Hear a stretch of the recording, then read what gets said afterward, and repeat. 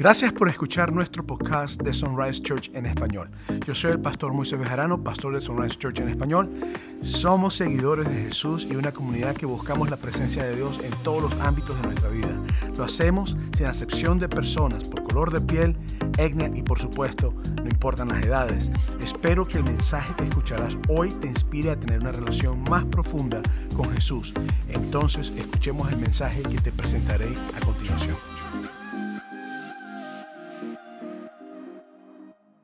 Muy bien, con esas dos cosas increíbles, un matrimonio de 30 años felizmente casado y con padres de 2 hijos y una hija felizmente también con sus hijos, vamos a comenzar nuestro momento de predicación, amén.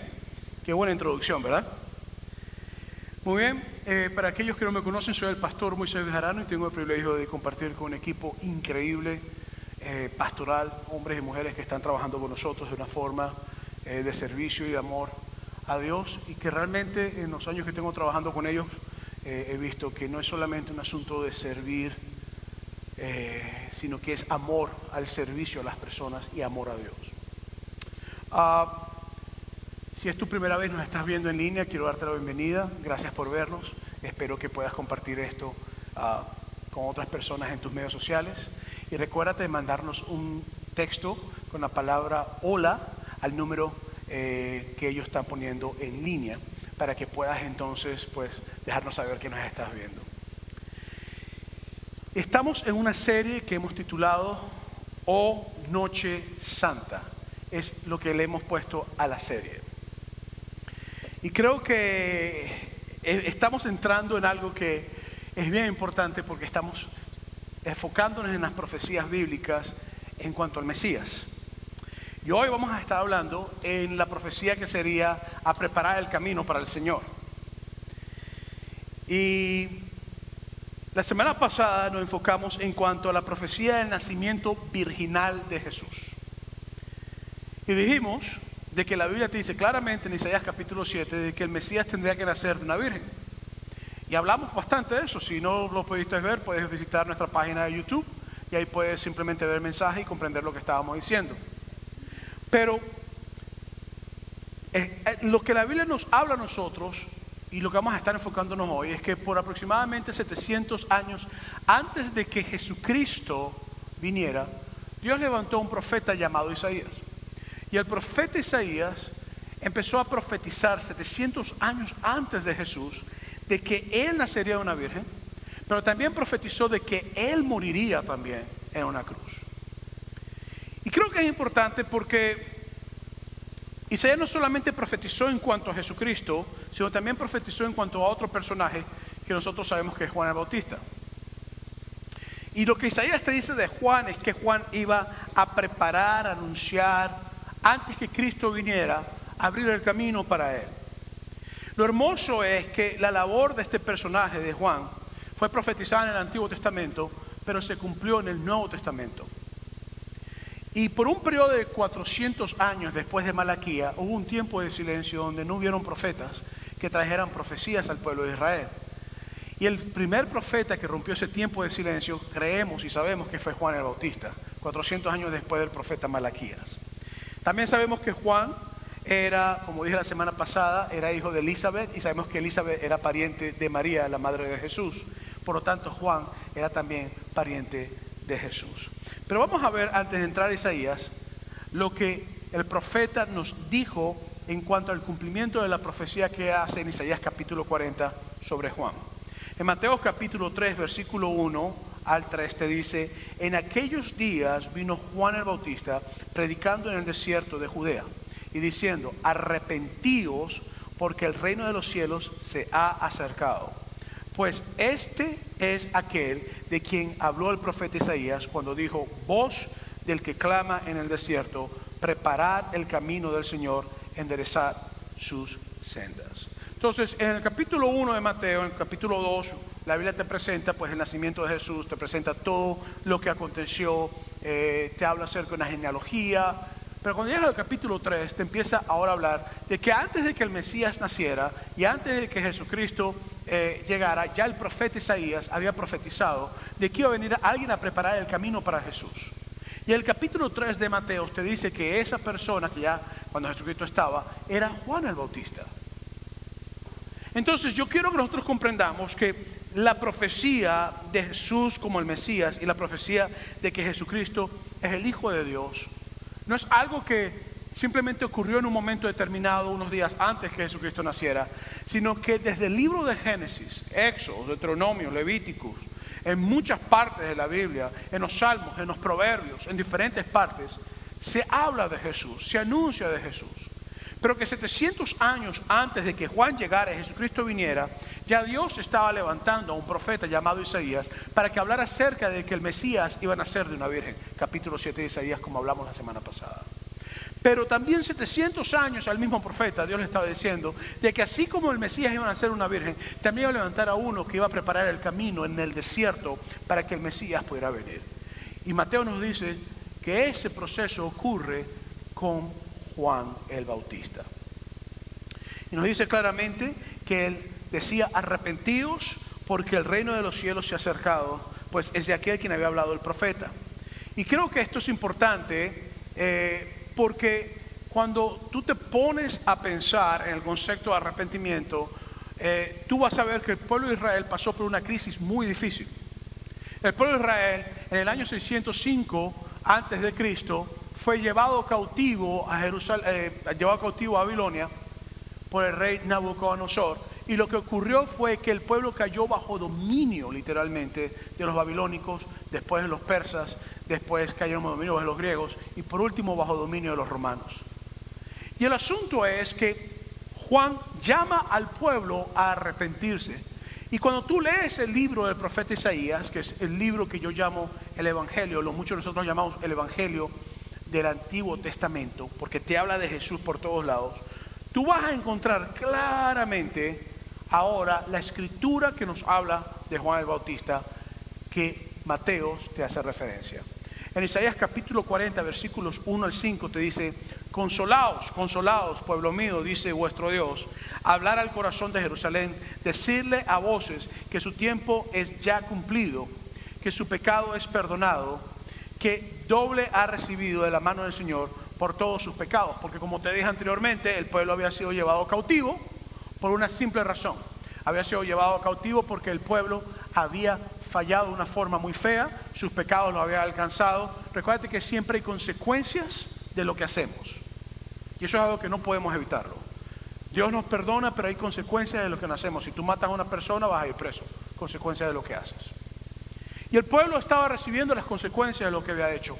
Pero Dios, a través del profeta Isaías, mucho antes de que el pueblo fuera llevado cautivo y mucho antes de que el pueblo sufriera y mucho antes de que Cristo viniera y fuera establecido todo, el profeta le dice a ellos que se consuelen. Y les dicen porque ya el tiempo de juicio, el tiempo de dificultades ha llegado a su fin. Y después en el versículo 3 de Isaías 40 te dice: voz que clama en el desierto, preparar el camino al Señor, enderezar calzada en la soledad de vuestro Dios. Todo valle sea alzado y bájese todo monte y collado, y lo torcido se enderece y lo áspero se allane, y se manifestará la gloria del Señor, y toda carne juntamente lo verá, porque la boca del Señor ha hablado. Entonces, Dios te dice que va a traer paz al pueblo, y te dice que va a ser algo increíble, y te dice que en el momento que ocurra esto va a llegar una voz que clama en el desierto, y que el propósito es abrir camino para el Señor. Entonces, la paz del pueblo o el momento de seguridad del pueblo tiene que ver no con la voz que clama en el desierto, sino con el Señor que viene después de la voz que clama en el desierto. Y es después de un tiempo difícil. Y como te dije, el pueblo fue llevado cautivo y duraron cautivos por muchos años en cautiverio y bajo dominio romano.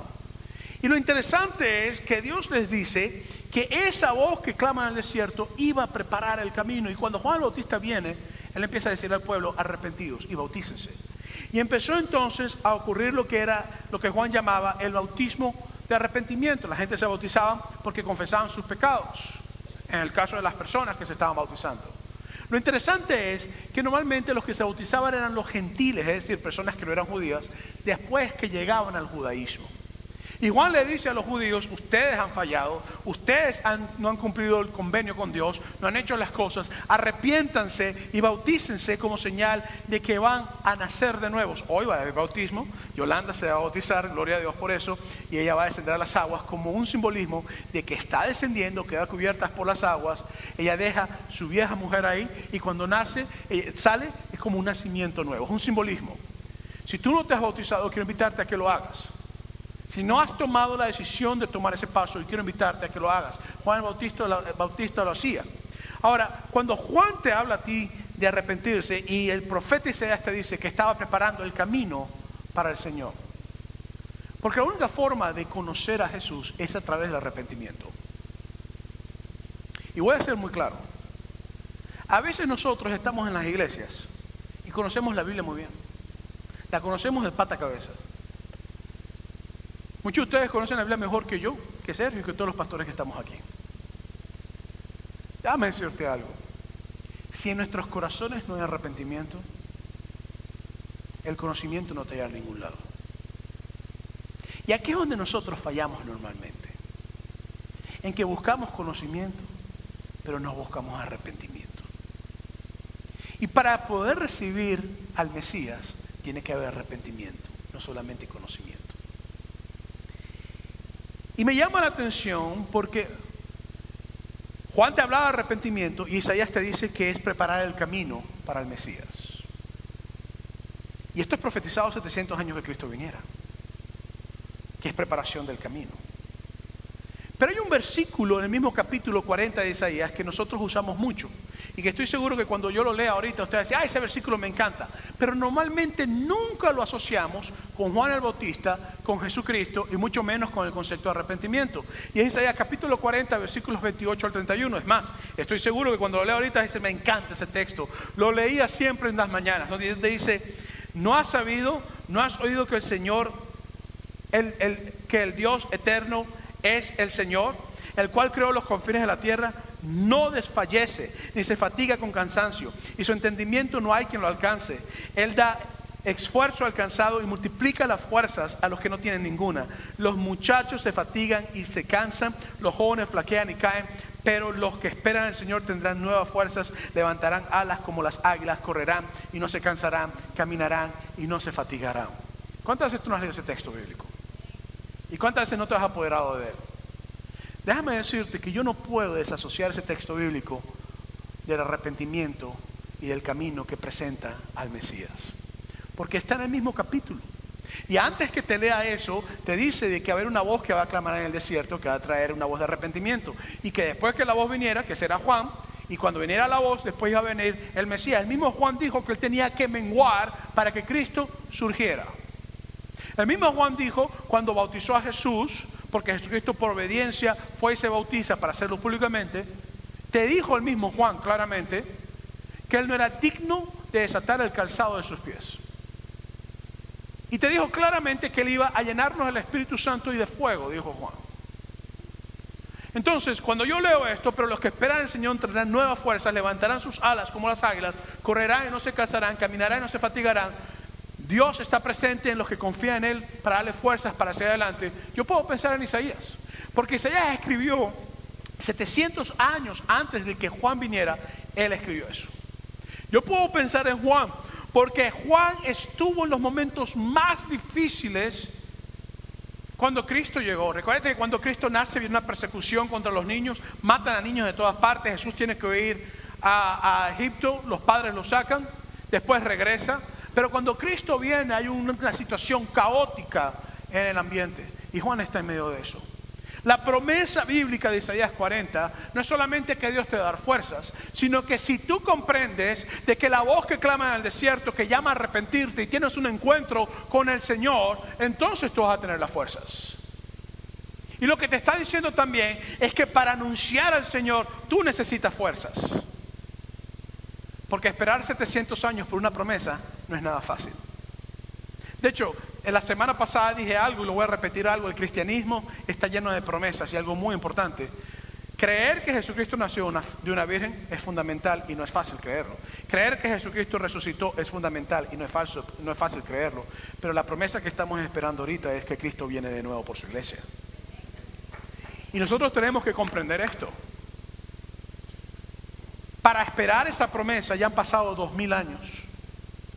Y la única forma de esperarla es comprendiendo que hay una voz que clamó en el desierto porque venía el Mesías. Y que el Mesías ya llegó, se llama Jesús. Ahora yo puedo tener fuerzas como las águilas y esperar las promesas de Dios y confiar en Él. ¿Sí me entiendes la línea que estoy tirando? Y creo que es importante que comprendamos esto, porque esto tiene que ver con el siervo que es el que Isaías llamaba el siervo del Señor. Y ese siervo del Señor no solamente lo habla Isaías, sino que el profeta Pablo también, el apóstol Pablo te habla también del siervo del Señor en Filipenses capítulo 2, y te dice literalmente que él no escatimó ser igual a Dios como cosa que aferrarse, sino que se despojó a sí mismo y se humilló haciéndose semejante a hombre, y después te dice a siervo. Y te habla acerca de Jesucristo. Pero Isaías te habla también de este siervo. Vamos a movernos al capítulo 42 de Isaías, porque no fue solamente Juan el que anunció que Jesús venía, sino que Isaías, todo el libro de Isaías te anuncia la venida de Cristo. En el capítulo 42 de Isaías, versículos 6 al 7, te dice claramente: yo el Señor te he llamado en justicia y te sostendré por la mano, te guardaré y te pondré por pacto al pueblo. Ahora empieza a hablar de un pacto. Empieza a hablar de un convenio y empieza Isaías a profetizar sobre el siervo del Señor, que es Jesús, y está diciendo que va a hacer un pacto por el pueblo. Y el pacto es la sangre de Cristo derramada en la cruz del Calvario. Y te dice: te pondré por pacto al pueblo, por luz a las naciones, para que abras los ojos de ¿quién? Dilo conmigo, ¿de quién? De los ciegos. Para que saques de la cárcel ¿a quién? A los presos. Y de casas de prisión ¿a quién? A los que moran en tinieblas.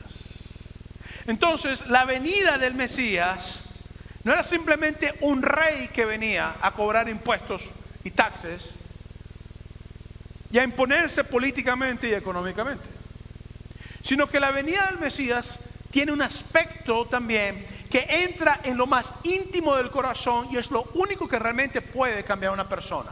Mira, en los años de ministerio que tengo te puedo decir que nadie cambia por sistemas. Tú me dices a mí: mire pastor, que vamos a tener una clase y la clase va a llegar aquí y la clase va a cambiar a la persona. Yo no creo eso. Pero si tú me dices a mí que la persona abre su corazón para que la palabra entre, de arrepentimiento, acepta al Mesías y tenga nuevas fuerzas, yo sí creo que ahí puede haber cambio. Entonces aquí no me está hablando de sistemas establecidos. Aquí me está hablando de una relación personal que solamente tiene cambio en el corazón del ser humano. Y te lo dice claramente: para abrir los ojos de los ciegos, de aquellos que no pueden ver espiritualmente, y también creo de aquellos que no pueden ver físicamente. Para los que están en la cárcel, para aquellos que están atrapados, que no tienen salida, aquellos que se sienten que no tienen ningún tipo de entrada. Y sobre todo, para los que moran en tinieblas. Entonces, la venida del Mesías, de acuerdo a Isaías, no es un asunto simplemente político. Y el problema es que los discípulos de Jesucristo esperaban a un Mesías político. A un Mesías que viniera simplemente de levantar la espada, ese tipo de cosas. Pero el profeta Isaías nos dice claramente que la venida del Mesías es una venida que iba a traer transformación en el corazón de las personas. Porque lo único que trae transformación no es que tú vengas a la iglesia. Tú puedes venir a la iglesia todos los domingos y te pido que vengas a la iglesia todos los domingos. Pero si no hay arrepentimiento en tu corazón y no hay intimidad con Cristo, tu corazón no puede ser transformado. Y aunque estés en la iglesia puedes estar ciego. Y aunque estés en la iglesia puedes estar en cadenas de prisión. Y aunque estés en la iglesia puedes estar en tinieblas. Porque tu corazón no ha sido liberado. Y yo quiero que entendamos esto hoy. Y el profeta Isaías lo dice muy claramente. El Mesías viene a libertar a los cautivos, a dar vista a los ciegos. 700 años antes que Cristo viniera, el profeta Isaías está diciendo esto. Pero mira Isaías capítulo 61, versículo 1, nuevamente en cuanto a Jesús. El Espíritu del Señor está, velo, sobre mí. Porque me ungió Jehová, me ha enviado a predicar buenas nuevas a los abatidos, a vendar a los quebrantados de corazón, a publicar libertad a los cautivos y a los presos, apertura en la cárcel. En Lucas capítulo 4, versículo 18, Jesús se para en Nazaret está allí, le entregan el libro, el rollo del libro de Isaías y se pone a leerlo. ¿Y sabes lo que leyó? Leyó esto. Y les dijo a ellos: hoy se ha cumplido la profecía delante de ustedes. Jesús mismo dijo que ese versículo era referente a él. Y te lo vuelvo a leer nuevamente. Mira lo que te dice que Jesucristo venía a hacer. Él venía primero que nada ungido por Dios, el Mesías. Recuerda, la palabra Mesías es el que es ungido. Ungir es vertir aceite sobre alguien y decir: a partir de ahora tú eres separado para hacer una labor. Jesucristo dijo: yo soy separado, el Espíritu del Señor está sobre mí, porque me ha vertido su unción, su aceite, para yo ser separado. Y después te dice: me ha enviado a predicar las buenas nuevas a los que están quebrantados de corazón, a los que están abatidos. ¿Ves? Nuevamente la promesa bíblica entra en el corazón, entra en un cambio en la vida. Después te dice: a predicar las buenas nuevas a los abatidos, a vendar a los quebrantados de corazón, a los que están rotos, a los que están destruidos, a los que han emigrado y han pasado momentos difíciles, a los que han dejado tener que dejar atrás a papá y a mamá y a abuela y a los primos y dejar su tierra, a aquellos que están divorciados y han sido golpeados, maltratados, a aquellos que están luchando en matrimonios que están a punto de romperse y no saben qué van a hacer, a aquellos que han perdido hijos, aquellos que están enfermos, aquellos que están en crisis, aquellos que se sienten solos. La palabra de Dios dice que el llamado del Mesías es traer libertad a los que se sienten quebrantados de corazón. Y te lo dice claramente el profeta Isaías. Y te dice claramente: y a los presos apertura de la cárcel. Es decir, sacarte de esas 4 rejas que no te dejan salir y darte la capacidad de ser nueva criatura transformada por el Espíritu Santo, comprendiendo las promesas bíblicas, que aquel que comenzó la buena obra será fiel en completarla en ti. Y la palabra de Dios te habla todo esto sobre Jesús.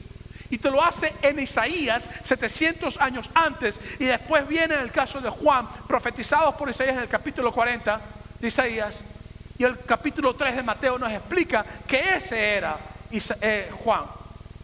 Pero antes que Juan llegara, Isaías estaba preparando el camino para Juan y el camino para Jesús también. Porque si yo llegaba a la época de Jesús y veía esto, y veía todo lo que estaba pasando con Jesús y lo que él decía, y cómo sanaba y cómo hacía cosas, decía: oye, esto fue lo que profetizó el profeta Isaías. Y cuando Juan empezó a predicar de Jesús y a decir: él es, y dio testimonio de él, está diciendo: el camino está abierto para ti. Pero entonces cuando tú sigues leyendo y vas a Isaías 49, versículo 5, te dice: ahora pues, dice el Señor, el que formó desde el vientre para ser su siervo. Ahora te habla del nacimiento nuevamente, como te dice en el capítulo 7 de Isaías. Para hacer volver a él, a Jacob, y congregarle a Israel, porque estimado será en los ojos del Señor, y el Dios mío será su fuerza. Ahora te empieza a hablar nuevamente de Jesús como el siervo. Pero cuando vas a Isaías capítulo 52, versículos 13 al 15, te dice: he aquí que mi siervo será prosperado, será engrandecido y exaltado, y será puesto muy en alto. Como se asombraron de ti muchos, de tal manera fue desfigurado de los hombres su parecer. Y su hermosura más que los hijos de los hombres. Así asombrará él a muchas naciones, y los reyes cerrarán ante él la boca, porque verán lo que nunca les fue contado, y atenderán lo que jamás habían oído. Entenderán lo que jamás habían oído.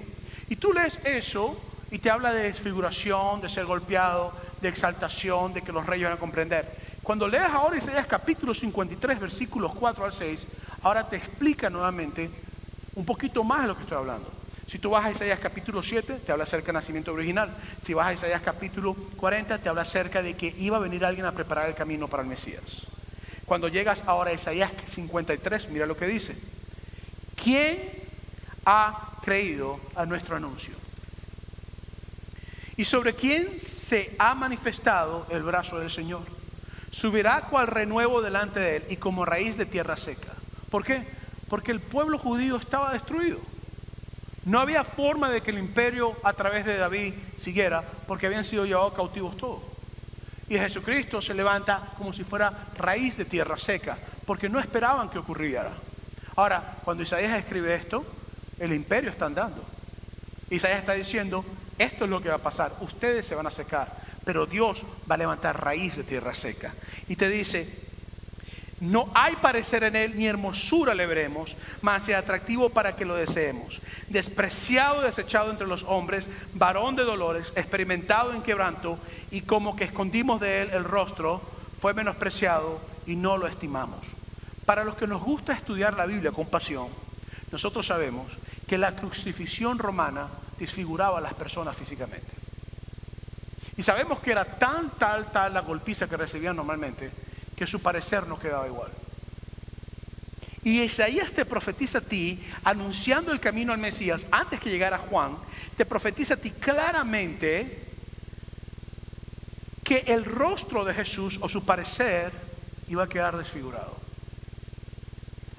Y te dice que nosotros nos escondimos de él y fue menospreciado y que lo vimos inatractivo para que lo deseáramos. ¿Tú sabes lo que es hermoso de la cruz de Jesús? Que lo hizo por amor por ti y por mí.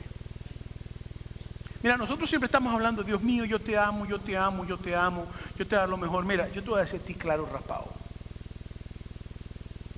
A ti Dios te ama más de lo que tú lo amas a él. Y te ama tanto que 700 años que Cristo viniera, él dijo, en la cruz Jesús va a ser desfigurado su rostro. Y tú y yo vamos a tenerlo como despreciado, porque la Biblia decía en el Antiguo Testamento que el que moría en una madera era considerado maldito por Dios y la gente lo menospreciaba. Entonces, cuando la gente vio a Jesucristo colgando esa madera, la gente decía, algo hizo, es maldito por Dios. Por eso que la Biblia dice en el Nuevo Testamento también, te dice claramente, te dice que Jesucristo se hizo maldición por nuestros pecados y que Él llevó la maldición de nosotros, y te hace alusión a lo que dice el Antiguo Testamento. Entonces, yo quiero que nosotros comprendamos esto, pero cuando llegas al versículo 4 de Isaías 53, te dice algo que es increíble. Te dice, ciertamente llevó Él nuestras, léelo conmigo, enfermedades. Y sufrió nuestros, léelo conmigo, dolores.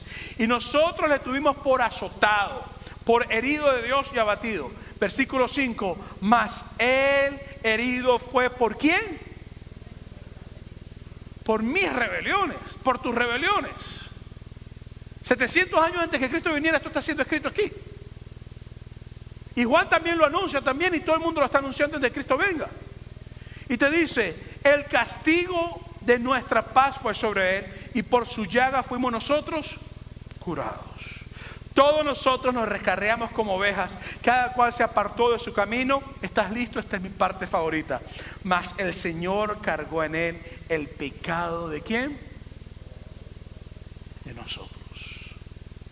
Mira, 700 años antes que Cristo viniera, Dios levantó un profeta y el profeta escribió sobre esto y dijo claramente, señores, el pecado del pueblo va a ser cargado sobre él. Llegó Juan el Bautista y Juan el Bautista dijo, arrepiéntanse de sus pecados. Y cuando llegó Jesucristo dijo, Él es el que había de venir, Él es el ungido, Él es el Mesías, Él es el llamado. Y 700 años antes ya se estaba hablando acerca de lo que Cristo iba a hacer por nosotros.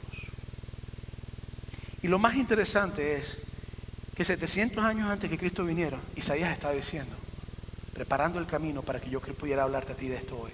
Y estaba diciéndonos de que nuestros pecados habían sido cargados sobre él. Me encanta el versículo 5 donde dice, mas él herido fue por nuestras rebeliones, molido por nuestros pecados. El castigo de nuestra paz fue sobre él y por su llaga fuimos nosotros curados. Hay cristianos aquí hoy que están sufriendo con ansiedad y que están llenos de depresión. Yo quiero invitarte a que tú hagas esto tu texto de lema y que tú puedas creer que en la cruz de Cristo hay paz para ti. Yo quiero invitarte a que tú puedas creer que en la cruz de Cristo la paz de lo que pudiste tú haber llevado, Él lo llevó. Y 700 años antes el profeta Isaías te escribe esto. Pero yo quiero que nosotros pensemos bien en esto. Porque Juan el Bautista te prepara el camino para Jesús. Isaías te prepara el camino para Jesús. Pero el costo de preparar el camino para Jesús, para Isaías, nosotros creemos que Isaías fue serruchado por la mitad. ¿Tú sabes lo que es ser cortado por la mitad? Por escribir esas cosas. Y Juan el Bautista en Marcos capítulo 6 te dice que fue decapitado por anunciar estas cosas también. Entonces, el precio de anunciar a Jesucristo y anunciar al Mesías fue la vida de Isaías y fue la vida de Juan el Bautista. Lo interesante es que tú estás aquí sentado hoy y tú estás escuchando el Evangelio. A lo mejor recibiste al Señor, a lo mejor no has recibido todavía. Yo estoy aquí hablándote hoy. Pero antes de que yo recibiera a Jesucristo, antes de que tú recibas a Jesús o que lo recibieras, yo vieron por lo menos 80 o 100 personas que Dios preparó para anunciar el Evangelio a tu vida. No, pastor, a mí me habló mi mamá nada más. Cierto, pero alguien le predicó a tu mamá. Y alguien le predicó a la persona que le predicó a tu mamá. Y alguien le predicó a la persona que le predicó a tu mamá. La realidad es que el concepto de anunciar el Evangelio de Jesús no se murió con Juan el Bautista, no se murió con Isaías, sino que tengo noticias, sigue contigo y sigue conmigo. No es que Isaías ya fue serruchado por la mitad, y no te asustes, no te estoy diciendo que te vamos a cortar por la mitad, ni que te vamos tampoco a decapitar como hicieron con Juan el Bautista. Pero lo que estoy diciendo es que el concepto de anunciar el Evangelio para anunciar al Mesías no se acaba con estos dos profetas, sino que Dios te llama a ti a levantarte, a hablarle a las personas y a decirle a las personas lo que tú por gracia recibiste y que tú por gracia escuchaste, porque el camino fue preparado en el Antiguo Testamento, fue profetizado por los profetas. Juan el Bautista lo recibió, preparó el camino para Jesús, Jesús vino, los discípulos siguieron y las discípulas siguieron, siguió el Evangelio y la línea no se cortó, sino desde el momento de la cruz de Cristo, el momento del nacimiento original de Jesús, hasta hoy en día la línea ha seguido y te alcanzado a ti. ¿Tú sabes lo que es? Que por 2000 años había una línea que no ha sido rota, sino que sigue contigo. Y que antes de que la línea fuera anunciado, miles de años antes los profetas estaban hablando sobre esa línea y siguió con Jesús y llegó contigo. Porque el propósito de Dios es salvar al mundo para que todo aquel que le crea no se pierda, más tenga vida eterna. El propósito de Cristo no es condenar al mundo, el propósito de Cristo es salvar al mundo. Y esa línea tiene que seguir contigo y conmigo. Déjame decirte algo. En China, en los años 80 decía, se acabó la iglesia en China. Es persecución, se graba. Hoy en día hay tantos chinos cristianos que es la iglesia creciente más rápida a nivel mundial. Y no para, sigue creciendo, aunque está en persecución a veces. Los países musulmanos, la misma cosa. En los países musulmanos están habiendo avivamientos de cristianos convirtiéndose. Es más, he escuchado testimonios de musulmanes cristianos que estando en la soledad de su casa se le ha aparecido Jesús, o han tenido un sueño donde le han dicho: yo soy Jesús, el que murió por ti en la cruz. En África el Evangelio se ha predicado por todas partes. ¿Tú sabes por qué? Porque hay personas que están siendo instrumentos para llevar el Evangelio del Mesías. Entonces nosotros estamos en la época de Navidad. El 24 vas a venir, espero que vengas al servicio a las 10 de la mañana, sábado. Y el 24 de la noche vas a estar celebrando la Navidad en tu casa, en familia o con amigos. Y el 25 espero que nos veas en línea, porque no vamos a tener servicio presencial sin el niño. Pero tú te vas a sentar en esa mesa a comer pavito, guajolote, almole, tortas ahogadas. Te vas a sentar a comer hallaca, nacatamales, tamales. Te vas a entregar un regalo. Las medias de cuadritos que te regalan todos los años. Te van a entregar cosas, vas a tener libertad y todo lo demás. No se te olvide que la Navidad no es solamente pasarla en familia, sino que el centro de Navidad es que 700 años que Cristo viniera, había un profeta anunciando de que iban a hacer una virgen. 700 años después, un hombre anunciaba comiendo langosta con miel y hablando en el desierto de que iba a venir el Mesías. Y hoy en día Dios te llama a ti a seguir la línea de predicación y de anuncio, porque el Mesías viene pronto. Viene por su iglesia. Ya el Mesías llegó, pero viene por su iglesia.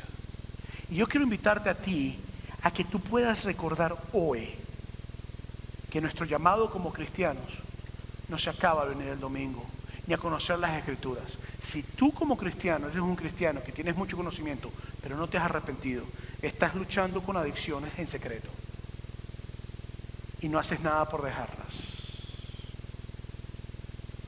Estás luchando con vicios que te amarran, te atan y no haces nada por dejarlos. Estás luchando con soberbia. Hoy quiero recordarte que el Mesías está para liberarte. quiero recordarte que Mesías está para hacerte nueva criatura. Y quiero recordarte que el cambio no ocurre porque tú llegas aquí el domingo a la iglesia. Es el principio. El cambio ocurre cuando tú le entregas tu corazón a Jesús. Y quiero recordarte, para ti y para mí, que nuestro llamado es anunciar a otros. Iglesia, yo quiero invitarte a que este año prediques tanto que cuando la gente te diga, llego ya el que va a venir a hablar de Cristo ya.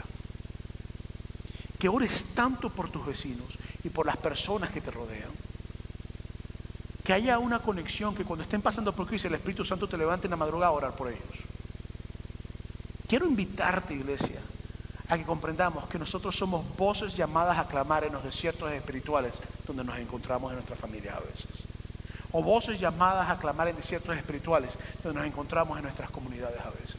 O voces llamadas en desiertos espirituales donde nos encontramos en diferentes sitios. Por eso hoy yo te invito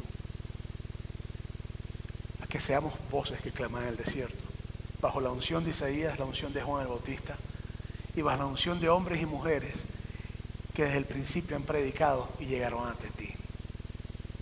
Tú eres ministro y ministra de Jesús para anunciar la palabra de Cristo. Así que yo te invito a que lo hagas. Y si tú no conoces a Jesús como tu Salvador, o si necesitas ser transformado por el poder de Dios, vienes a la iglesia, tienes años viniendo al Evangelio, pero no tienes realmente una relación con Cristo, yo quiero invitarte a que hoy te arrepientas y comiences tu relación con Jesús. Quiero invitarte a estar en pie hoy. Voy a invitar a los compañeros de oración que pasen al frente.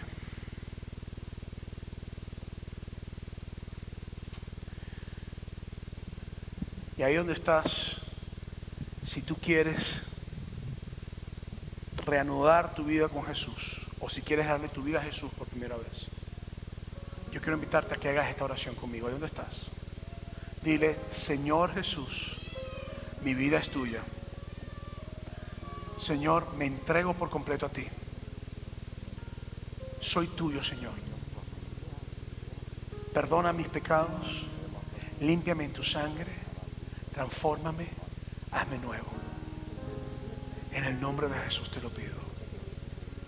Si tú hiciste esta oración y tú necesitas oración, yo quiero invitarte a que pases al frente y después, cuando termines, pases a las mesas los próximos pasos y nos dejas saber cómo podemos seguir orando y tener contacto contigo. Gracias por escuchar este podcast. Quiero invitarte a que lo sigas escuchando. Si has sentido que Dios te ha hablado, entonces te invito que sigas los siguientes pasos. Aquí hay dos formas de hacerlo. Envía un mensaje de texto con la palabra PASOS, PASOS, al número 909-281-7797. Nuevamente el número es el 909-281-7797.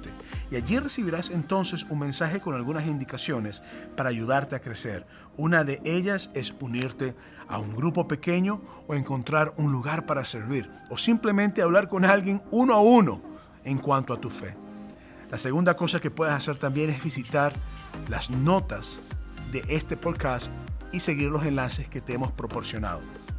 Si estás cerca de una de nuestras localidades físicas en Banning, Ontario, Victorville o Rialto, nos encantaría invitarte a que te unas a uno de nuestros servicios y nos brinde la oportunidad de conocerte personalmente. Así que me despido y espero verte muy pronto. Dios te bendiga.